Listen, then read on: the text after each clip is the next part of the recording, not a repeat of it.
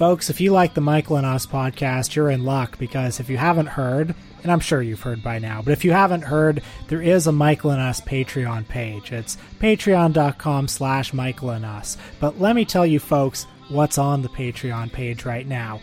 We talked about the Al Gore classic An Inconvenient Truth. We talked about Jerry Springer's only feature film, Ringmaster. We talked about, and boy, this one almost killed us, the New Age hokum documentary, What the Bleep Do We Know? And we recently talked about the David Lynch classic, Lost Highway. You can also find some bonus content on there outside of our regular episodes, some interviews that I do for my day job at Jacobin. We have a recent interview with Avi Lewis, who's running as an NDP candidate on the West Coast in the current federal election, and we're going to have one soon with the British writer Richard Seymour about Tony Blair and the British media crack-up around the withdrawal from Afghanistan. So all kinds of stuff available at patreon.com/Michael and Us. I hope that sold you if Will's used car salesman shtick at the beginning didn't already. Well, folks, let's watch this drive.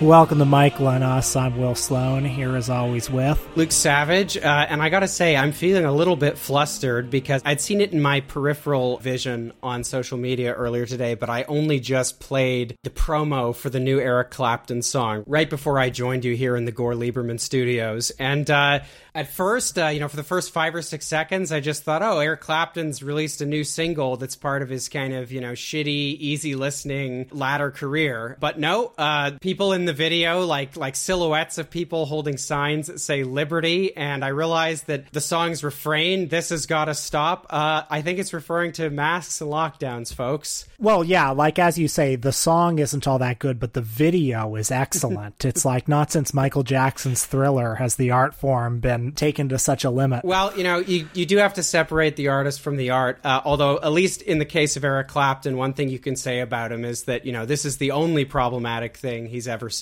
And, it's very disappointing the first time Eric Clapton has expressed reactionary political opinions. I mean, I in the past have complained that certain people of his generation, like Paul McCartney, for example, are just so milquetoast, old and cloying and boring, and all their edges have been sandpapered off. And now here comes this guy who's rocking it political. He's telling you what he really thinks, giving you some unvarnished truth, telling the sheeple to wake up. While we're talking about reactionary celebrities, I've really been enjoying Frank Stallone's Instagram presence lately. He's a man with his finger on the pulse of MAGA. He's very upset about the American withdrawal from Afghanistan, and he's been posting like several times a day about it on Instagram. These very not entirely coherent screeds that he writes. What I love about his posts is they always have a picture of him, like usually just a headshot, or like a shot of him like sitting on a stool looking like Frank Sinatra, or of him giving a thumbs up sign.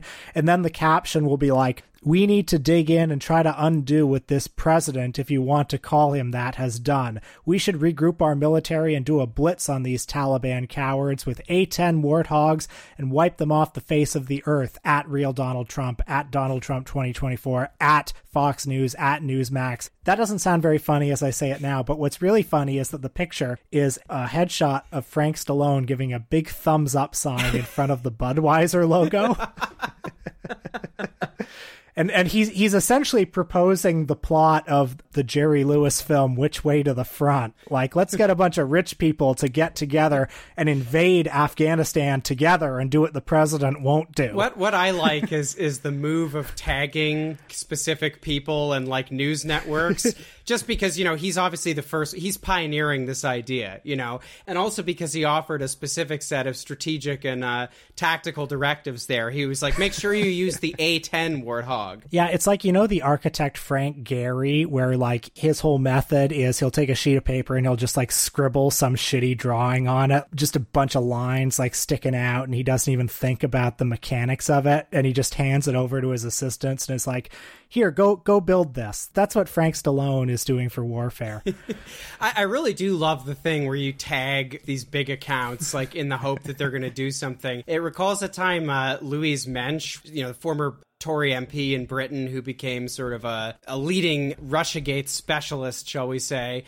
There was that time where she was like sitting on a runway with her phone out, and she saw I think it was just like a Russian plane or something. And then she started like tweeting pictures of it and just like tagging the CIA and the FBI. And I love the idea that Louise Mensch thought that the FBI's Twitter feed or something, as opposed to just being like public relations and a place where they put press releases, is like a place where, I don't know, the director of the FBI is like sitting on a throne in a big like dome-shaped room with just like the world's biggest tweet deck open, and is just seeing that and is like, folks, take us to DEFCON 4. We need to investigate this Russian plane on the runway at JFK immediately. Well, before we get to the movie this week, I want to announce that this was the week when I think I finally began to get 9/11 trutherism. I finally became sympathetic to it. And in fact, I think in a way I even kind of want to join the movement.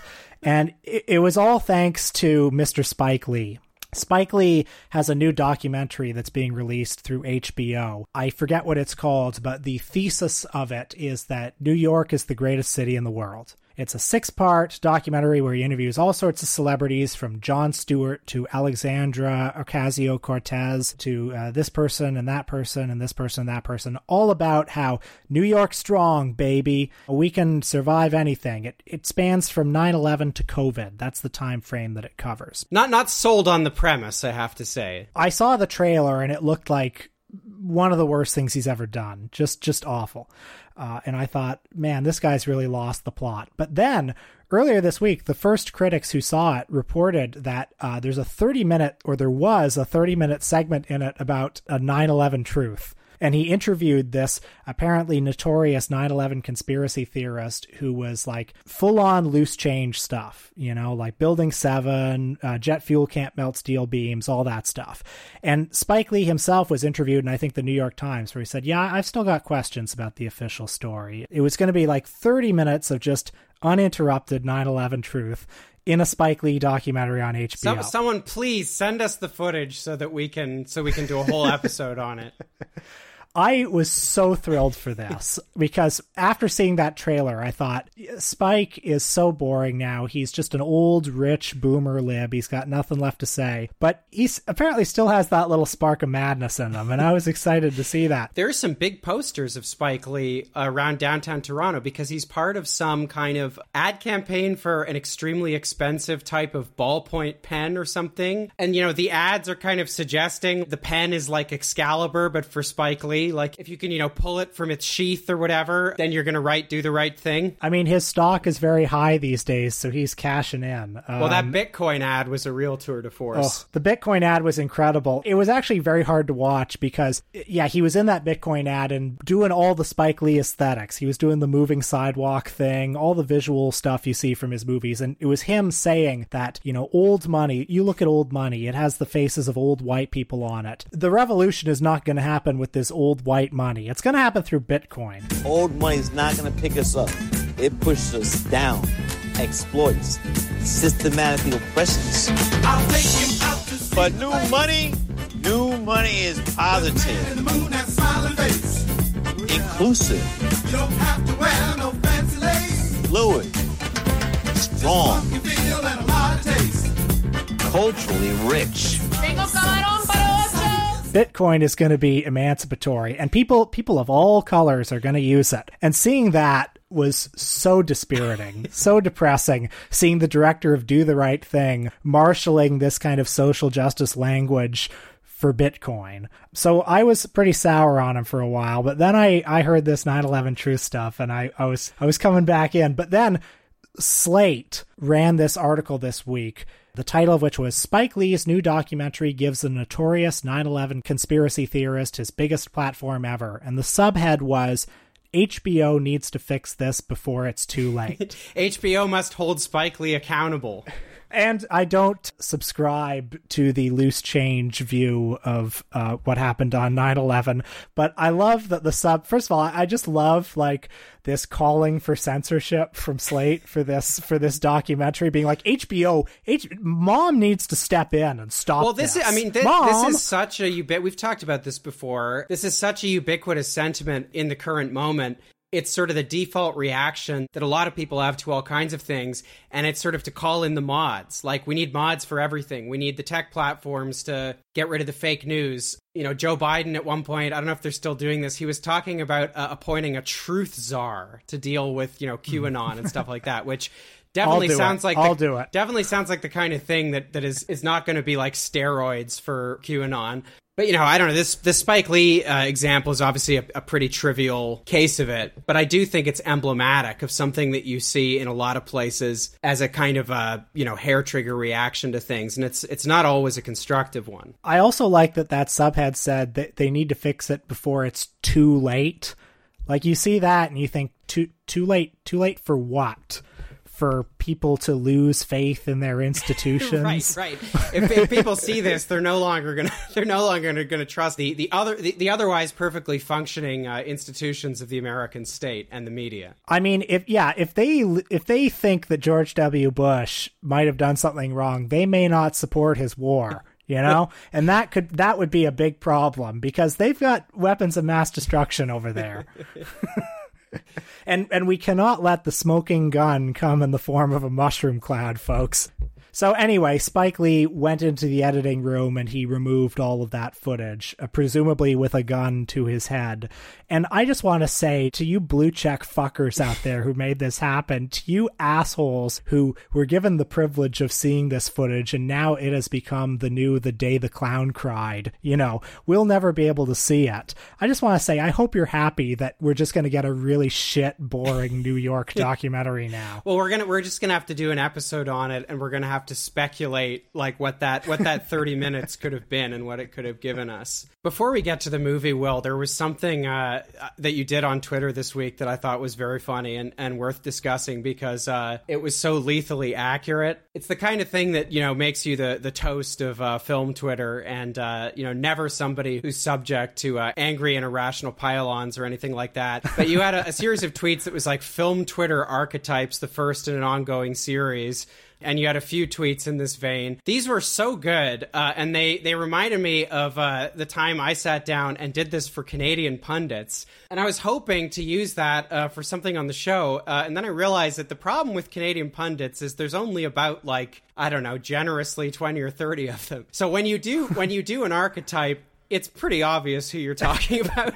You can't get away with it, which film Twitter archetypes, you know, it's big enough that when you do one like Guardians of the Discourse or New Beverly Gen Xers or Clint Eastwood stands, you know, those are very precise, but they could also apply to quite a lot of people. I did, though, run up against the problem that you were talking about. I wanted to do one like Paddington stands, and it would be, you know, believe that the revolution will come through kindness, or, you know, big Elizabeth Warren heads, and but I realized, I would just be talking about IndieWire critic David Ehrlich, so I can't do that. It's just a direct hit.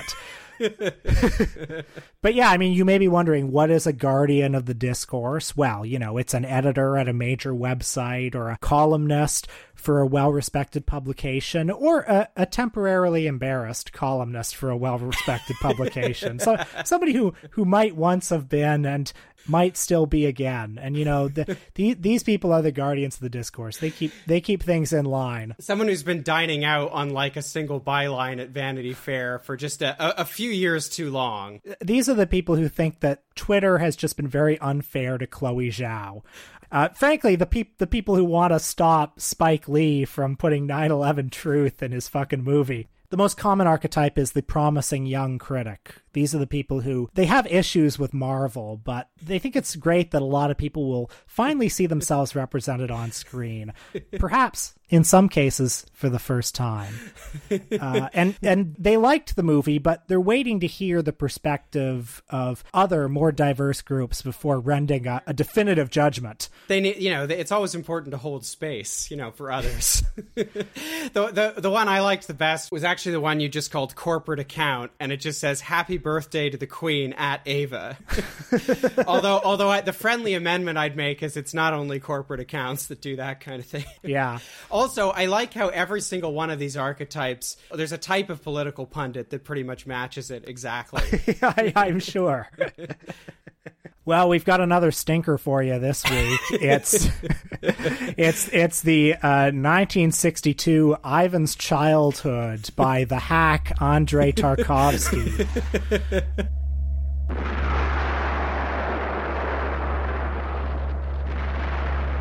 Что?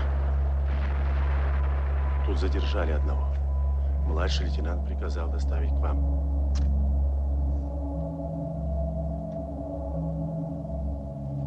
Ползал в воде у самого берега. Зачем, не говорит. На вопросы не отвечает. Говорить, мол, могу только с самим командиром. Я Бондарев.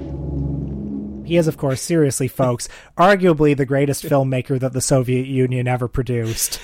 In case it wasn't clear, since Will segued from hardcore irony into earnestness there very quickly, Tarkovsky is one of our personal favorites. Actually, and it's a topical anecdote for the podcast. I think the first Tarkovsky film either of us saw was one we saw together. We went to see Stalker in 2016, and it was on the night of the Michigan primary. And it was an absolutely magical night because we went into this movie, knowing it was going to be good. But if you've never seen Stalker and you don't know anything about Tarkovsky, you're not prepared for the kind of experience that you're going to have. And especially seeing it on a giant screen, it was absolutely incredible. We'll definitely do an episode on it at some point in the future. Personally, I'm still thinking about what it means and what it means in this particular moment, which is something I'm keen to write about once I've had more time to think about that. I want to tell a personal anecdote of my own about Tarkovsky because I often claim to want movies that have ambiguity and are not didactic and don't spoon feed the audience. But I remember early in my relationship with my current partner,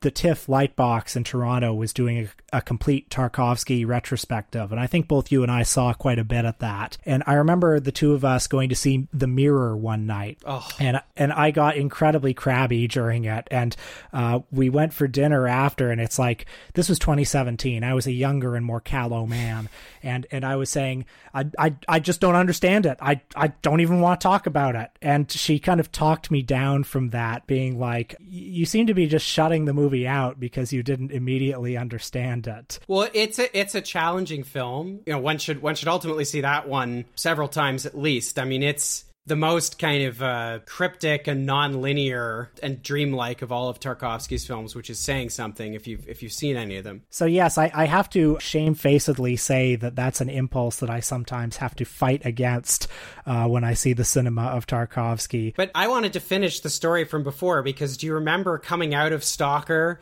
in 2016? And I don't know how you felt, but walking down the street after that, I was like disassociating. It was so incredible. Oh, yeah. He's like Lynch, where the real world seems sort of tainted by like the dream world that he's created, Right. And then at a certain point, I snapped back into consciousness and I remembered, oh shit, the Michigan primaries tonight. That was the thing that I was thinking, had been thinking about for a week. And I thought, Bernie's probably going to lose. And then as we're sitting in the bar, Bernie was projected to win. It was a huge upset, and so it's just it's obviously got nothing to do with Tarkovsky, but it was just the cherry on top for a pretty special night. I remember that night very fondly too. Tarkovsky in recent years, at least before COVID ruined everything, he was a very popular filmmaker at like the local repertory cinemas. Whenever the TIFF Lightbox in town would play Tarkovsky movies, they would always be fully packed, which was interesting because when I first learned about Tarkovsky, I think Solaris was the first one I ever heard of.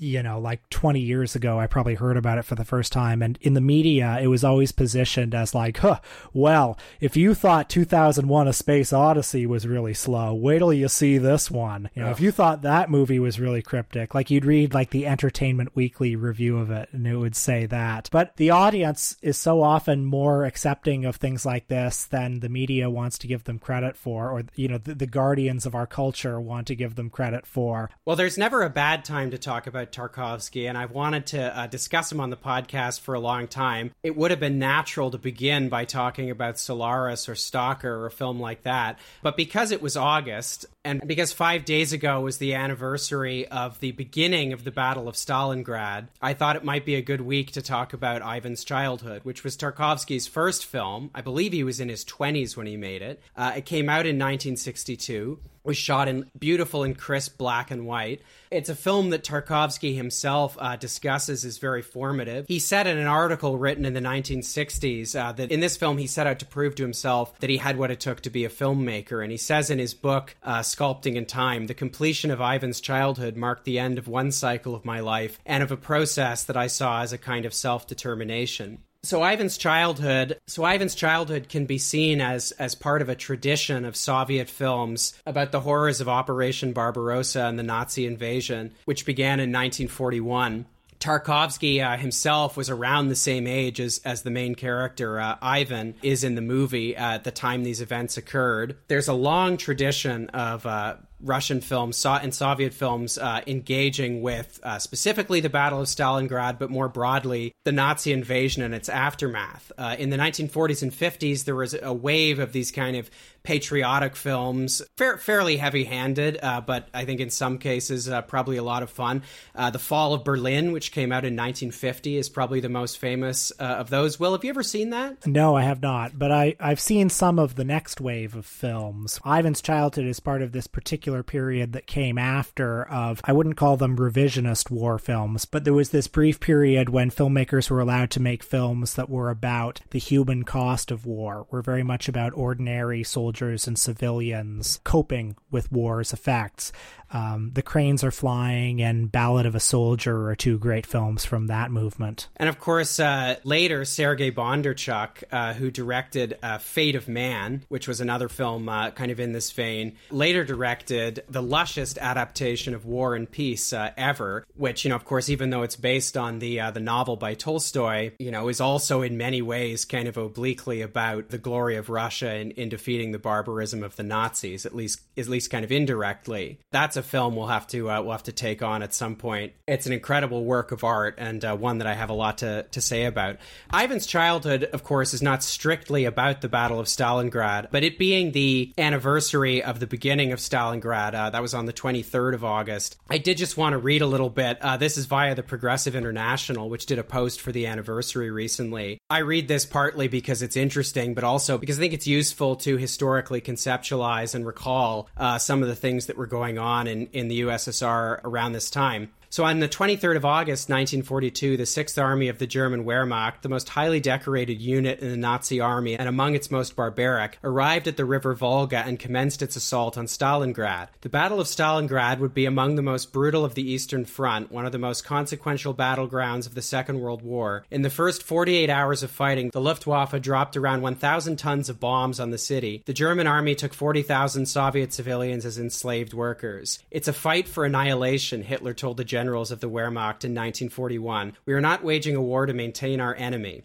The policy was one of mass starvation, enslavement, and extermination, the total destruction of communism and its proponents. But the Germans quickly realized they had misjudged their rivals. We have totally underestimated the strength of the Bolsheviks, Joseph Goebbels, the Nazi minister of propaganda, wrote in his diary on 16 September 1941, just months after the launch of Operation Barbarossa, the German invasion of the USSR. It was not just the USSR's technological sophistication, but the total mobilization of its society that stunned the invading forces. In Stalingrad, citizens volunteered to dig trenches. Industrial workers replaced fallen tank crews. The 1077th Anti-Aircraft Regiment, a group of tenacious fighting women, as the Germans called them, were said to have damaged or destroyed 83 tanks and 15 other vehicles, destroyed or dispersed over 3 army battalions, and shot down 14 planes at the start of the siege. The next 5 months, 1 week, and 3 days would be consumed by some of the most brutal fighting in the history of warfare. Some 2 million people perished in a conflict that advanced street by street, building by building, room by room, sewer by sewer. By the end of the battle, the German Sixth Army was decimated. As Hitler rerouted units from other parts of Europe to fortify the Eastern Front, it became clear that the tables had turned.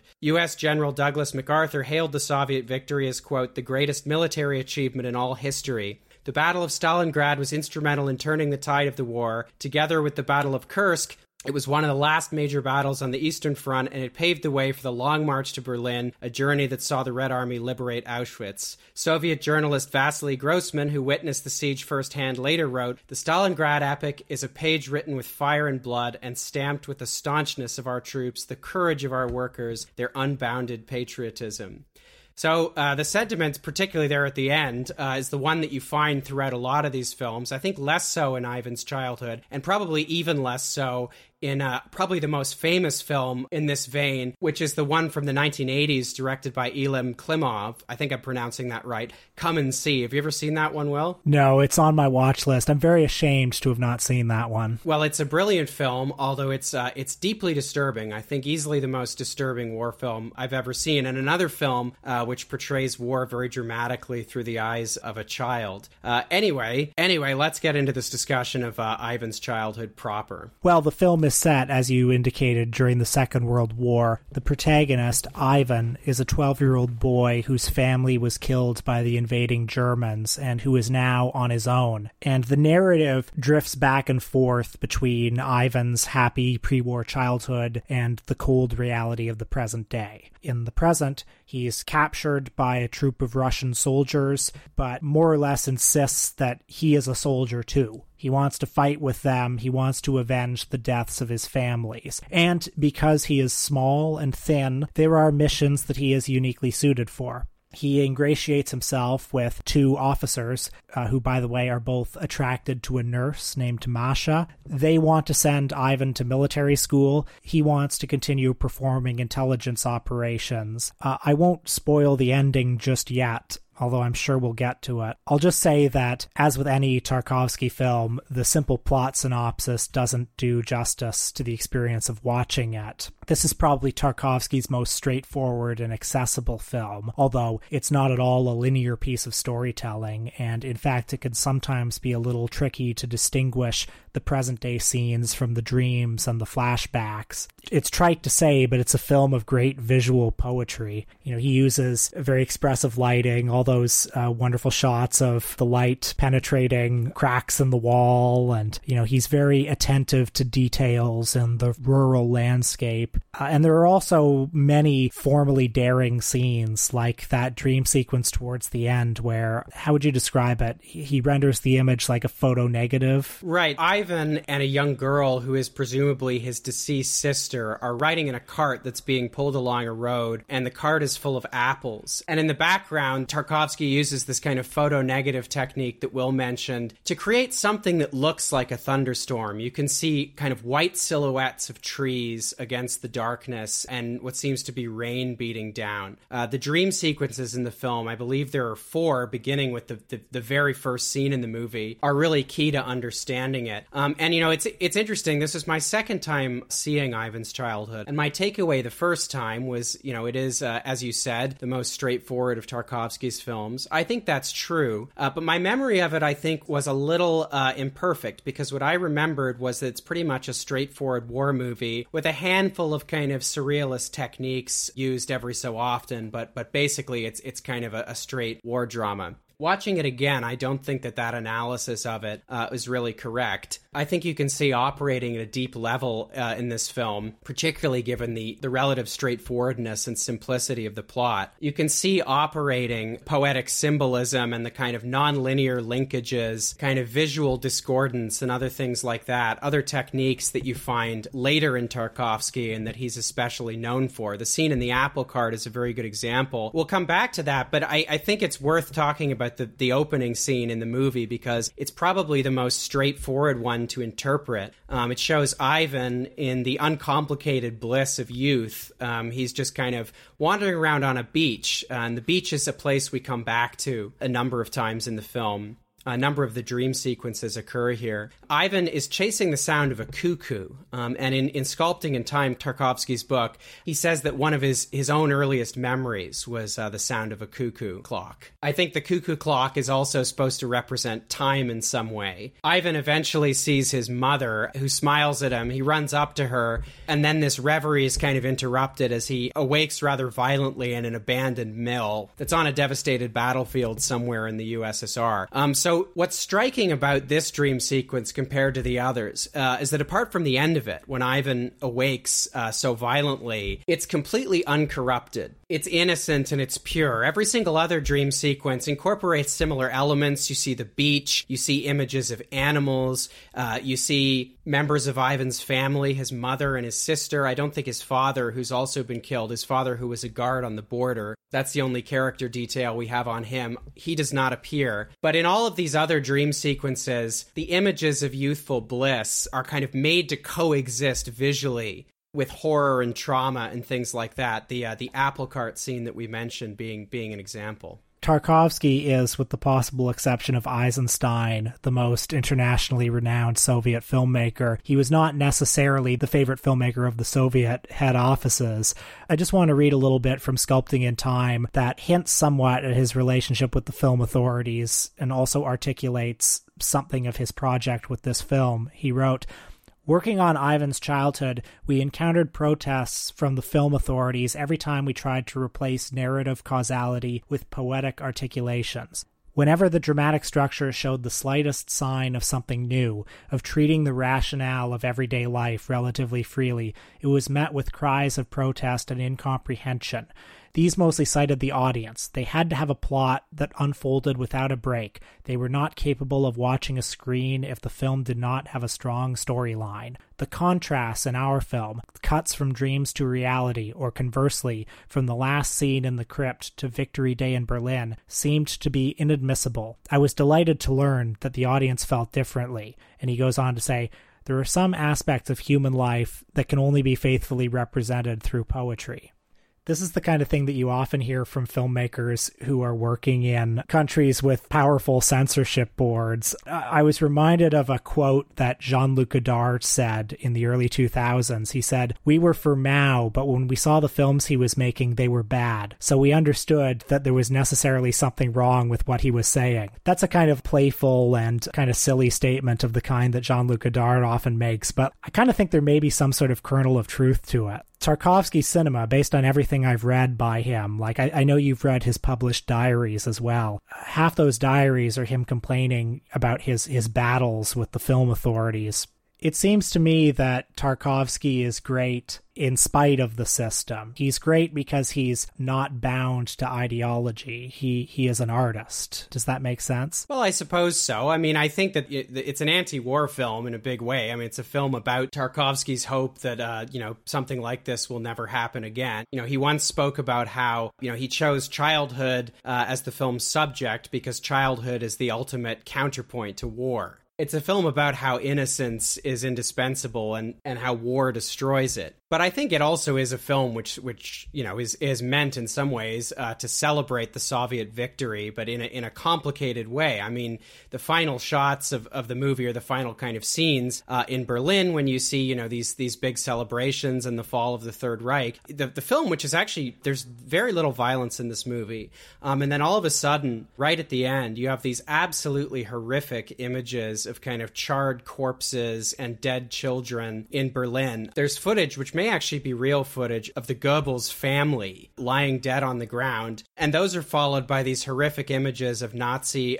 interrogation and torture chambers and things like that. So I think that Tarkovsky here is really doing two things. I think he's channeling the mission of the film, and I think also in quite a sincere way, he's channeling the feeling of kind of accomplishment that people in the Soviet Union had for this great victory over the Nazis. In capitalist Hollywood, there seems to be this suspicion of anything that doesn't move the plot along. We're trained to believe that narrative is the most important thing, and anything extraneous and poetic is self-indulgence. And I think there's something ideological ideological about that. It's the same kind of thinking that tells us we're only good if we're productive. So I think that Hollywood falls well within Godard's principle in the same way that something must have been wrong with Mao if his cinema was bad. Something is also wrong about America if its cinema is bad. I mean, if I was to come up with a list of the 5 worst things about capitalist Hollywood, that one wouldn't be on there, particularly if we're talking about, the 1950s. But well, we disagree, sir. I did want to talk a little more about the reception. I mean, it was received, it met mixed reviews in continental Europe. The Italian communist press, for example, didn't like the movie for the same reasons, actually, that it seems like some bureaucrats and creative types in the Soviet Union were suspicious of it as well. The sort of lyrical and poetic elements were seen to run afoul of, aspects of the kinds of things that were often expected of socialist realism and things like that. Explicit depictions of class consciousness and things like that. But Jean-Paul Sartre, who was living in Italy at the time, wrote this very forceful response to an Italian magazine, a magazine that is of the Italian Communist Party. The magazine was called La Unita, butchering the pronunciation, obviously. But Sartre wrote this letter to the editor. It's very long, so I'm not going to read all of it. I've just got 2 segments here. And Sartre defends the film thus. He says, "In truth, such distrustful judgments abandoned to our middle classes without real justification, a profoundly Russian and revolutionary film, which expresses the sensibility of the young Soviet generations in a typical way. As for me, I saw it in Moscow, first in a private screening and then in public in the midst of youth. I understood what it represented to those 20-year-old heirs to revolution, who did not doubt it for a moment and intended to continue it with pride. Let me assure you that in their approval there was nothing that could be defined as a reaction of the petit bourgeois." That's near the beginning, and then I want to read this bit from the conclusion of Sartre's letter to the editor. He says, "We have often known evil, but never the radical evil in the midst of good, at the moment where it enters into conflict with good itself. It is this that hits us here. Naturally, no Soviet can be said to be responsible for Ivan's death. Spoiler. The only culprits are the Nazis. But the problem is not there. Where does evil come from? When it pierces good with its innumerable needle pricks, it reveals the tragic reality of man and of historical progress. And where could that be better said than in the USSR, the only country where the word progress makes a sense? It is not the golden lion that will go on to be the true reward for Tarkovsky, but the polemical interest raised by the film with those who are struggling together for liberation of man against war." So a very forceful defense of the movie from Sartre there on leftist grounds explicitly. So returning to the plot, I mean, frankly, we've kind of alluded to most of it. There is a B story about these 2 officers and their attraction to this young nurse, Masha. I have to say, this part of the film was a little more cryptic to me. I'm not quite sure where it fits in, except as sort of a statement about, a latter stage of youth and it kind of coexisting with war. So there are a few more of these dream sequences. I think the most evocative of which is, actually, I don't even know if I can rank them. There's some material for a nice hacky YouTube video that would get like 2 million views or something. It's like all the dream sequences in Tarkovsky ranked from best to worst. No, it would be all the dream sequences explained. That's right. Yeah. But I should have said my favorite of the dream sequences, I think, is this one on the apple cart. There's something so beautiful and disturbing about it at the same time. I think it's a remarkable showcase of Tarkovsky's non-linear techniques, the way he links together, the way for him the experiences in a person's life are kind of coexisting at all time. They're not staggered like dominoes. Life is not a series of discrete memories. It's a sum total of experiences that are always in conversation with one another. So even if Ivan's youth has been destroyed by the trauma and horror of war, it's still there in some way. And of course, we also see this in the final dream sequence of the film, after it's turned out, the Soviet officers who are going through the ruined Nazi offices in Berlin are going through, records of captured and missing and executed Soviet operatives and soldiers. And of course, they find the record for Ivan, who's had this horrific death after his capture on their reconnaissance mission. And then in the final dream sequence, we see Ivan on the beach, and he's back on the beach and he's playing with a group of children. He's playing with his sister. They're playing hide and seek. And, it's a similar sequence in many ways to the very first one in the film. but it includes this image of a dead tree, which is kind of, inexplicably and surreally positioned on the beach. And I mean, Tarkovsky might scoff at my interpretation of it, or he might just be unwilling to concede it, but it seems to me that the tree represents, Ivan's kind of unfulfilled potentiality. Ivan is a life that has blossomed in some ways and been able to realize itself, but has also been cut down prematurely. And I think that's what the dead tree represents. But of course, again, the dead tree is coexisting with this memory or dreamscape or whatever it is of Ivan playing with his friends before the war. Most movies depict the present day and a flashback and a dream sequence as these very discrete parallel units, whereas that's not how they actually exist in reality. Tarkovsky here does this, I want to say, Proustian thing, where these various realities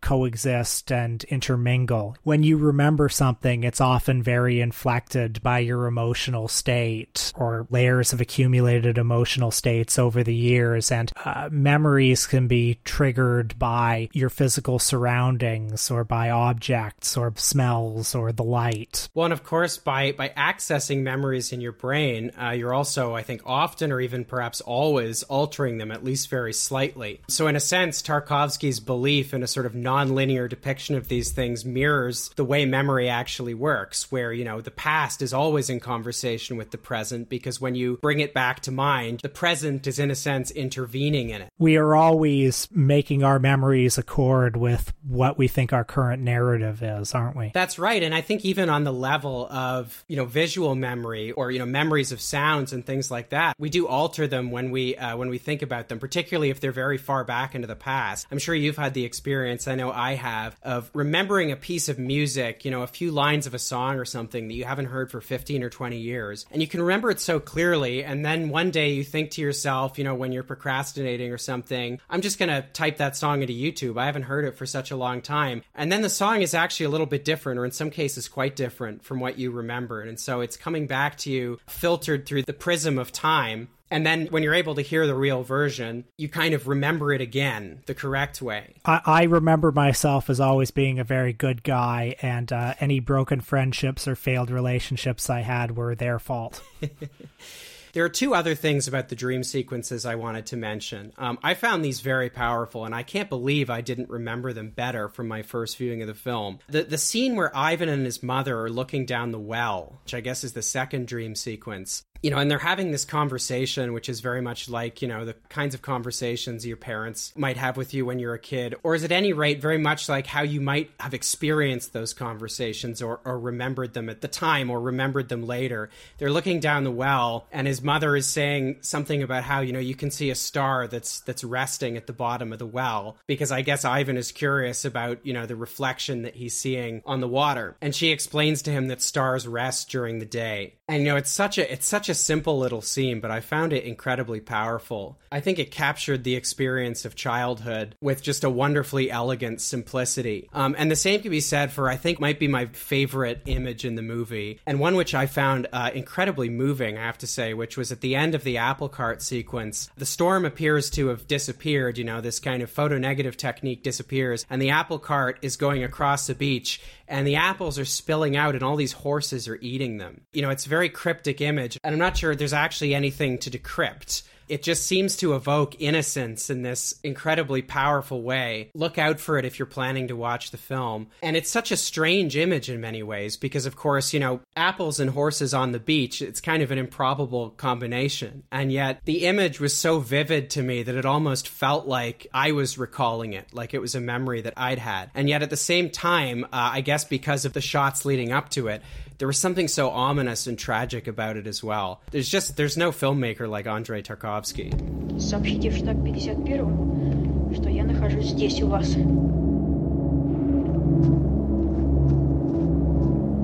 Расчеты по местам? Ну, сами же говорили, разведка самое главное. Сами же говорили, душа фронта, разведка. I know there was another film that you wanted to bring up in relation to this, but just to kind of conclude, or at least bracket the discussion of Ivan's childhood, I wanted to read a little more from Sculpting in Time, because Tarkovsky, in addition to being a great artist, was somebody who I think, unlike a lot of artists, was very open about his own kind of creative process, his thinking, his conception of cinema, things like that, which is something that can be said for another one of my favorite filmmakers, Ingmar Bergman, who also wrote a lot about each of his films. When it comes to non-linear techniques and kind of poetic linkages, which is very much the device used over and over again in Ivan's childhood, and I think the one we've been talking about. He writes that he finds poetic links, the logic of poetry and cinema, extraordinarily pleasing. They seem to me perfectly appropriate to the potential of cinema as the most truthful and poetic of art forms. Certainly I am more at home with them than with the traditional theatrical writing, which links images through the linear, rigidly logical development of the plot. That sort of fussily correct way of linking events usually involves arbitrarily forcing them into a sequence of obedience to some abstract notion of order. And even when this is not so, even when the plot is governed by the characters, one finds that the links which hold it together rest on a facile interpretation of life's complexities.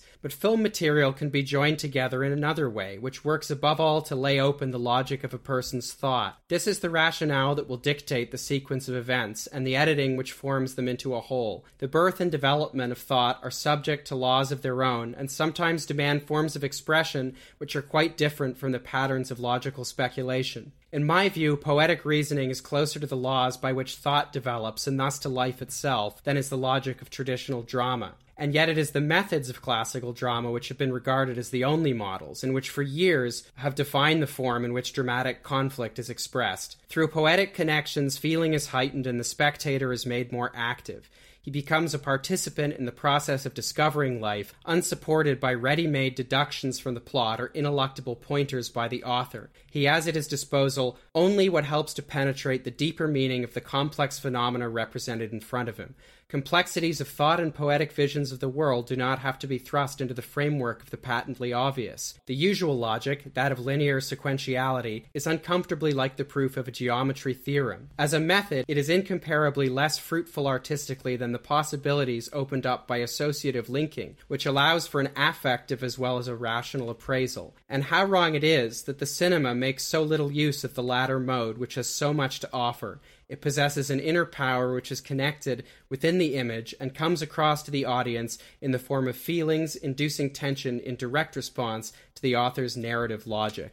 So, beautifully said. I know that was kind of a long passage I read, and I would honestly kind of like to keep reading, but that's what I mean when I say Tarkovsky is remarkably lucid about his own process. Now, I did just want to read one other passage from Tarkovsky. It's not from Sculpting in Time. It's from an essay that he wrote in a Russian journal in 1962. The English translation of that is from Robert Bird, professor of Russian literature at U Chicago. And I read this because I think it refers to Ivan's childhood, but I think is also another statement, a kind of grander statement about Tarkovsky's, wider artistic vision. He's been talking in the essay about, the way that film is often written or thought of as a kind of, visualized prose. But he responds, the specific nature of our art must be developed on an emotional basis. We have depended on prose for too long, and this is causing an increasing number of complications. In turn, poetic cinema also has its minuses. As a young art form, it quickly succumbs to pretentiousness. And it is not only the authors of films who want to escape cliches, but also the viewers. At a discussion of Ivan's childhood at the Moscow University Cinema Club, one of the students said, "It's good that your horses eat apples. We are sick of oats and hay." Poetry can teach us to communicate a large amount of emotional information with scant means and meager words. The lesson of poetry is also good for film directors in that it forces us to value reserve and calls on us to be ourselves and to listen closely to the world. Poetry of the cinema is not only in the colored glass and funeral biers with enormous flowers, I have in mind the film Man Follows the Sun, but also in a greater concision, greater intensity. I think that one of the main factors in the aesthetic authenticity of film is currently the director's and cinematographers' feeling for texture. Success depends on the director's ability to conceive and find a concrete atmosphere and on the cinematographer's ability to imbibe it. The path away from literary narration towards cinematic event is opened by imbibing the atmosphere into the film stock, creating a shot that acts upon the viewer by its contrast or by the unity of its surface. So, he goes on a bit there, but that last comment about the unity of an image's surface, I think, could apply very well to many of the shots in Ivan's Childhood, and particularly the dream sequences, which I think are basically all making use of that technique in one way or another. Before we go, I just want to talk briefly about a filmmaker that I recently became acquainted with, another Soviet filmmaker who hailed from Hungary. I found out about him via my other podcast, The Important Cinema Club. His name is Miklos Jancsó, and he's one of those filmmakers who is very interested in creating a style of cinema that could inspire revolutionary change. You would hear about that from filmmakers in the mid-20th century. Not so much anymore, I'm afraid. He's not very well known internationally anymore, although some consider him one of the greatest Hungarian filmmakers who ever lived. And his most famous film was called The Red and the White from 1967. And it felt to me sort of a piece with the particular era of Soviet war films that Ivan's Childhood came out of, but not quite. It was commissioned to celebrate the 50th anniversary of the October Revolution, but it was not the movie that the Soviet governments were hoping to see because it was set in the aftermath of the Russian Civil War. It's set in 1919, and it mostly follows communist and Tsarist troops who are fighting over scraps of land in the Hungarian countryside. And it's a very cold and alienating film. It's shot in black and white, and he has this very unusual visual strategy that he uses where he essentially unmoors the camera from the action. So the camera is constantly floating from one scene to another. It's in constant motion, going from one character to the next, to the point where we never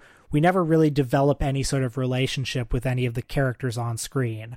We never become invested in any of the many dramas we see. And there's a lot of very brutal and unpleasant violence, but it's never lingered on, and you become sort of deadened to it by the end. There's not a lot of music either, but it's quite a visually beautiful film nevertheless, also shot in very crisp black and white.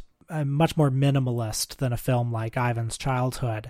What he got across was a film that was not celebratory of the Russian Civil War at all. Like Tarkovsky, he detested war and wanted to make a film that showed the reality of war. But in this film, it's actually quite difficult to distinguish the Tsarists from the communists.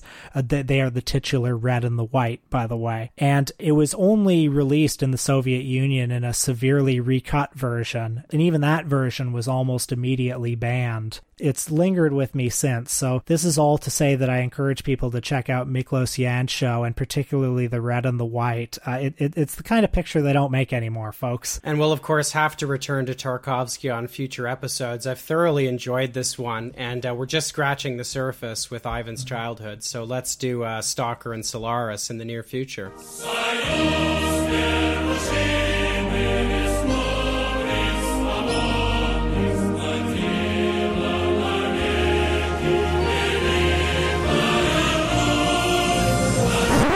Well, I thought we had a little more to say about Tarkovsky and some other thoughts that were brought to mind by our discussion of Ivan's Childhood. It's funny, right after we stopped recording, I sensed that there was actually a bit of a tension or a disagreement between us where you were trying to kind of pluck Tarkovsky from the milieu in which, he made Ivan's Childhood and his other films and kind of, place him outside of ideology. And I'm not even sure what I think about this now, but my instinct was very much to resituate him within that milieu. Yeah, and I may be right or wrong, but one thing that I do want to make clear is that I don't want to position Tarkovsky as a dissident filmmaker or even a subversive filmmaker. He's clearly a very Russian filmmaker, and his project involves being a sort of national filmmaker and speaking to a sort of collective mood in the country, and he is of Russia, certainly. American filmmakers have the same problem, too. It's hard to be a great national filmmaker within the system. That's true, although I think a lot of America's national filmmakers don't even try to dissent in any kind of way. They're not aesthetic dissidents even. I mean, Steven Spielberg, for example, is now Andrei Tarkovsky. Well, it's funny you should mention Steven Spielberg because, Spielberg has very consciously tried to be the American filmmaker. He wants to be the new John Ford, And by the way, I'm not equating them because I think John Ford's a much greater filmmaker. But something that rubs me the wrong way about Spielberg is that he wants to be not just a national filmmaker, but the national filmmaker. He wants to be the one who establishes the parameters of discourse in his cinema. And it's funny that Spielberg keeps finding himself attracted to these subjects about great shames in American history, or great shames in world history even, whether it's the Holocaust or slavery or the Vietnam War as it was explored in The Post. And his strategy for dealing with these great shames is to show us the brave men and women who righted the system, often people representing great American institutions, whether it's Congress in Lincoln, or whether it's the Washington Post. And ultimately his thesis is, yes, we're capable of terrible things, but there's nothing wrong with America that we can't fix with what's right with America. Or in Saving Private Ryan, where it's this band of brothers, where it's these just like different archetypes of like different kinds of masculinity. Most of them are sort of flawed in some way, except for Tom Hanks, who's like the median American male. And it's a film about, I haven't seen it for 5 or 6 years. We should probably watch it before I pronounce too strongly on it. And, obviously it's a film with virtues as well. And, technically brilliant. But, Tom Hanks is just sort of the median American male. And it's like median American Midwesternness or whatever, prevailed against, that's what's going to get us through. That's the institution that's never going to fail. But to use China as an example, I'll name 2 prominent Chinese filmmakers. There's a difference between Choi Hark, who early in his career, when he was making films in Hong Kong, he was sort of a dissident filmmaker. But in recent years, he's become, I'm afraid, a propagandist in the mainland. He's made films like Taking Tiger Mountain, heroic films about great Chinese military victories. And frankly, I found it very tragic to watch his career trajectory. But then there's another wonderful Chinese filmmaker named Jia Zhangke, who has made films like A Touch of Sin, Ashes Pure as White, and he takes very seriously his responsibility of depicting China as it is, depicting people of lower classes in China, depicting their struggles. But he's not Ai Weiwei, you know what I mean? He's simply a great filmmaker who wants to make great films about China as it is. He's not filming himself smashing vases that date from the Ming Dynasty. Right, or he's not doing a photo of his middle finger up at like a picture of Mao. Anyway, he's a filmmaker who has repeatedly run into censorship problems in China, and I don't think he would consider himself a dissident filmmaker. I think he's just a great filmmaker who's trying to make great films about his country, and it's hard to do it in the system, Well, to turn back to Tarkovsky for a moment, there was something I forgot to bring up during our discussion, and it's that the star, Nikolai Berlyayev, if I think I'm pronouncing that right, he's still alive. He's 75 years old.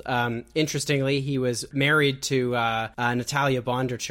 They've since divorced, who was Sergei Bondarchuk's daughter, and she also appeared in Solaris. Having starred in Ivan's Childhood, he also later acted in Andrei Rublev. Anyway, today I looked him up, and he's an ardent Putinist, and describes himself apparently as a homophobe. So we began the episode talking about Eric Clapton.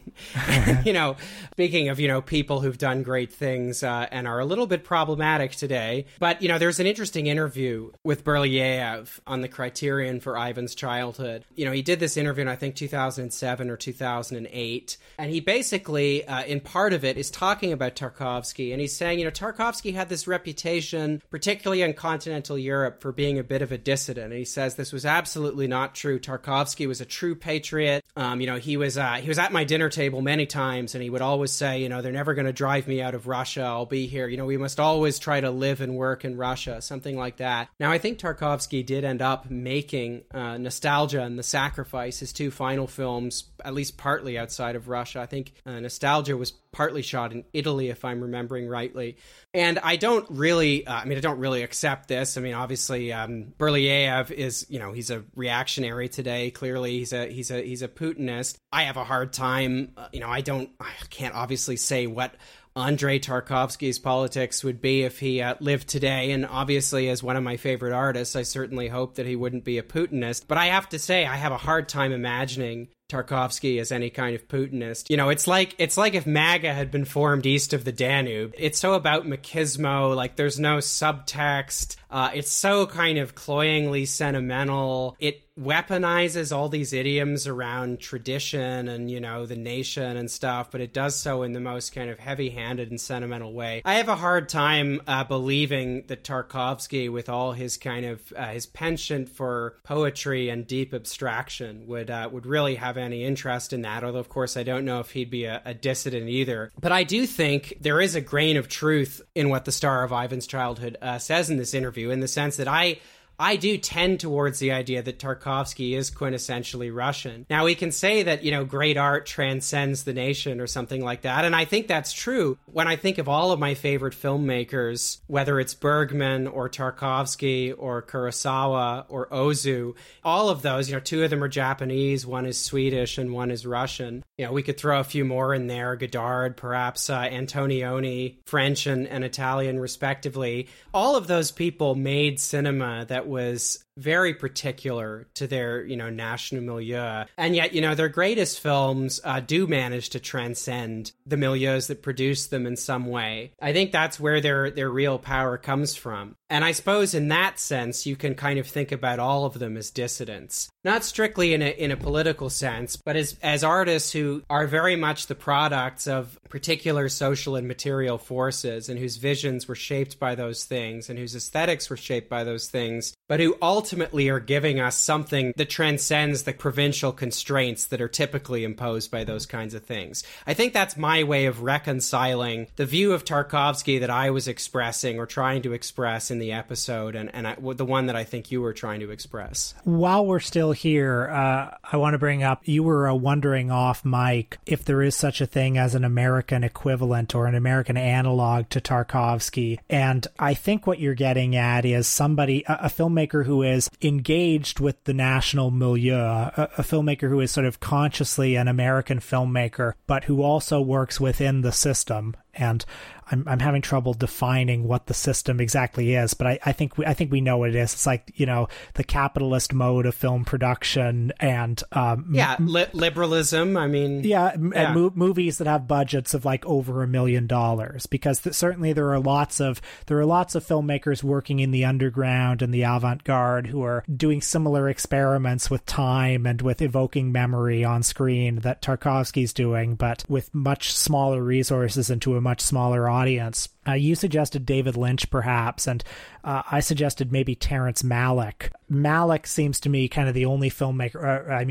I'm talking on my ass a little bit. Maybe there's another filmmaker, but he seems like one of the only filmmakers right now who's trying to create a style, who's working in studio distributed movies or widely distributed movies, who's trying to create a style that is like an alternative to the conventional style and engaging with the country that produced it directly and in a way that's of the country, but also critical of the country. Does that make sense? Yeah, it does. And, I think part of my reaction and my desire to situate Tarkovsky within Russia partly just has to do with my revulsion at sort of the mainstream American portrayal of Russia, as we've had it, in the last 25 years to some extent, but especially since 2016. I mean, I think after, the fall of the Soviet Union, there was this idea that, Russia was going to adopt a sort of American style of liberal democracy or something like that. And there's the famous Time magazine cover, the Yanks are coming, all that sort of stuff. It's funny, if you watch 1990s Star Trek, this is just a little bit of a digression, but on Star Trek The Next Generation, there is a two-parter episode where the Federation Jean-Luc Picard, played by Patrick Stewart, has to decide whether it's going to get involved in this Klingon civil war. And the Klingon civil war has to do with this kind of right of succession, who's going to be the new Klingon chancellor. And it's amazing how culture can inflect even, the futurist thinking of a particular decade or era, because in Star Trek, the original series, the Klingons are clearly the Soviet Union. And then in Star Trek, The Undiscovered Country, which is the sixth and final original series movie, that's very much an end of the Cold War film. That's where the Federation and the Klingons negotiate this famous treaty, which is the basis for their alliance. But then Star Trek The Next Generation, which is set, I think, 100 years or so after the original series, the Klingons are very much like kind of Russia in the 90s. They're not really ready. There's a side that the West, who, is the United Federation of Planets in the Star Trek universe, can kind of deal with. But even those guys are a little corrupt. Jean-Luc Picard tries to secure the ascension of Gowron, who is the preferable option because the other people are in a secret alliance with the Romulans. Sorry, I know this is all very digressive, but the Federation ultimately blockades the Klingon border to stop the Romulans sneaking the weapons in with their cloaking devices. And I mean, look, I'm not knocking the show. It's one of my favorite shows. And I'm not saying that that episode is literally about the 1990s. But all I can think of in that conclusion is a kind of Yanks are coming type thing. I mean, it's like we have to go and save these, they're still backwards. We have to go and save them from themselves. And if we're not careful, they're going to join on. They're going to sign up to be in alliance with like Eastern barbarism or something like that. We have to bring them back into the fold. Maybe the Klingons aren't ready to join NATO yet. Anyway, there is such a chauvinistic view of Russia today. Everything I was talking about just now, I mean, you really saw that view go into overdrive, and particularly in a liberal milieu as well, after 2016. And obviously that has kind of a longer history with, the anti-communist liberalism of the Cold War, which was of course a very formative current in the United States, a structuring ideology in many ways throughout the Cold War. In some ways, it's just a resurrection of that. But I mean, do you remember, for example, I think it was that guy that's an editor at Talking Points Memo. I think his name is Josh Marshall. He had a tweet in 2016 or 2015, something like that, when the sort of Trump-Russia stuff was getting going, where he said something like, what has Russia ever given the world except like famines and Fabergé eggs or something like that. I mean, it's this sentiment which you encounter in the wild all the time. And it's astonishing. I mean, the way people talk about Russia, as if there hasn't been this, radical intellectual culture going back hundreds of years, as if this isn't the country that gave us Tarkovsky. Tolstoy is arguably pretty good. I've heard good things. As if it wasn't the country that gave us Tolstoy and Dostoevsky and Chekhov, all of this wonderful poetry and music and art and cinema. I mean, Prokofiev, it goes on and on and on, Tchaikovsky. It's funny, if there weren't this particularly virulent strain of Russophobia percolating through the American cultural ecosystem today, I'm not sure I would have quite the same impulse to kind of very militantly insist Tarkovsky belongs to Russia. The conversation might have unfolded a little bit differently, but I think it's kind of an important position to defend in the wake of all this stuff, which is just so anti-intellectual and ignorant as well. Ignorant of Russian history. And also, it's a view that if you adopt, I mean, you're going to miss out on so much wonderful art, if you exclude Russia from the picture. Well, what you fail to understand is that the Russian brain is actually built for corruption. You see, the skull has this dent in it that hits the part of the brain that makes you corrupt. I mean, that's not far from some of the stuff that like liberal pundits were tweeting, presumably after a Bloody Mary or two, circa 2016. Anyway, lots more Tarkovsky ahead on the show, I'm sure. Lots more discussions of Russia. I've got a lot to say about Tolstoy as well. I'm actually hoping to do my own short-run podcast about Tolstoy and War and Peace at some point. Perhaps when I have a few of these books out of the way, I can start thinking about that. It'll be called Leo and Us. Yeah, well, I was thinking and then 5 years later, you're going to find yourself still stuck doing it. Well, I hope so. I hope it's a hit. But yeah, probably more likely I'll be stuck later doing it because it'll turn out that there's so much to talk about in relation to War and Peace that, it'll be like... Probably a little more than there is Michael Moore. I don't know. Yeah, like, episode 45, I won't even be through the first book or something like that. I don't know. Anyway, you mentioned Terrence Malick, and I'm keen to talk talk about him. One of my favorite filmmakers. We haven't talked about him on the podcast, so look out for that, folks. We'll have that coming up. Anyway, we had a few extraneous thoughts spawned by the movie, so we thought we'd keep the mics rolling, and happy to break the fourth wall a bit and let you in on this episode debrief of the kind that we often do.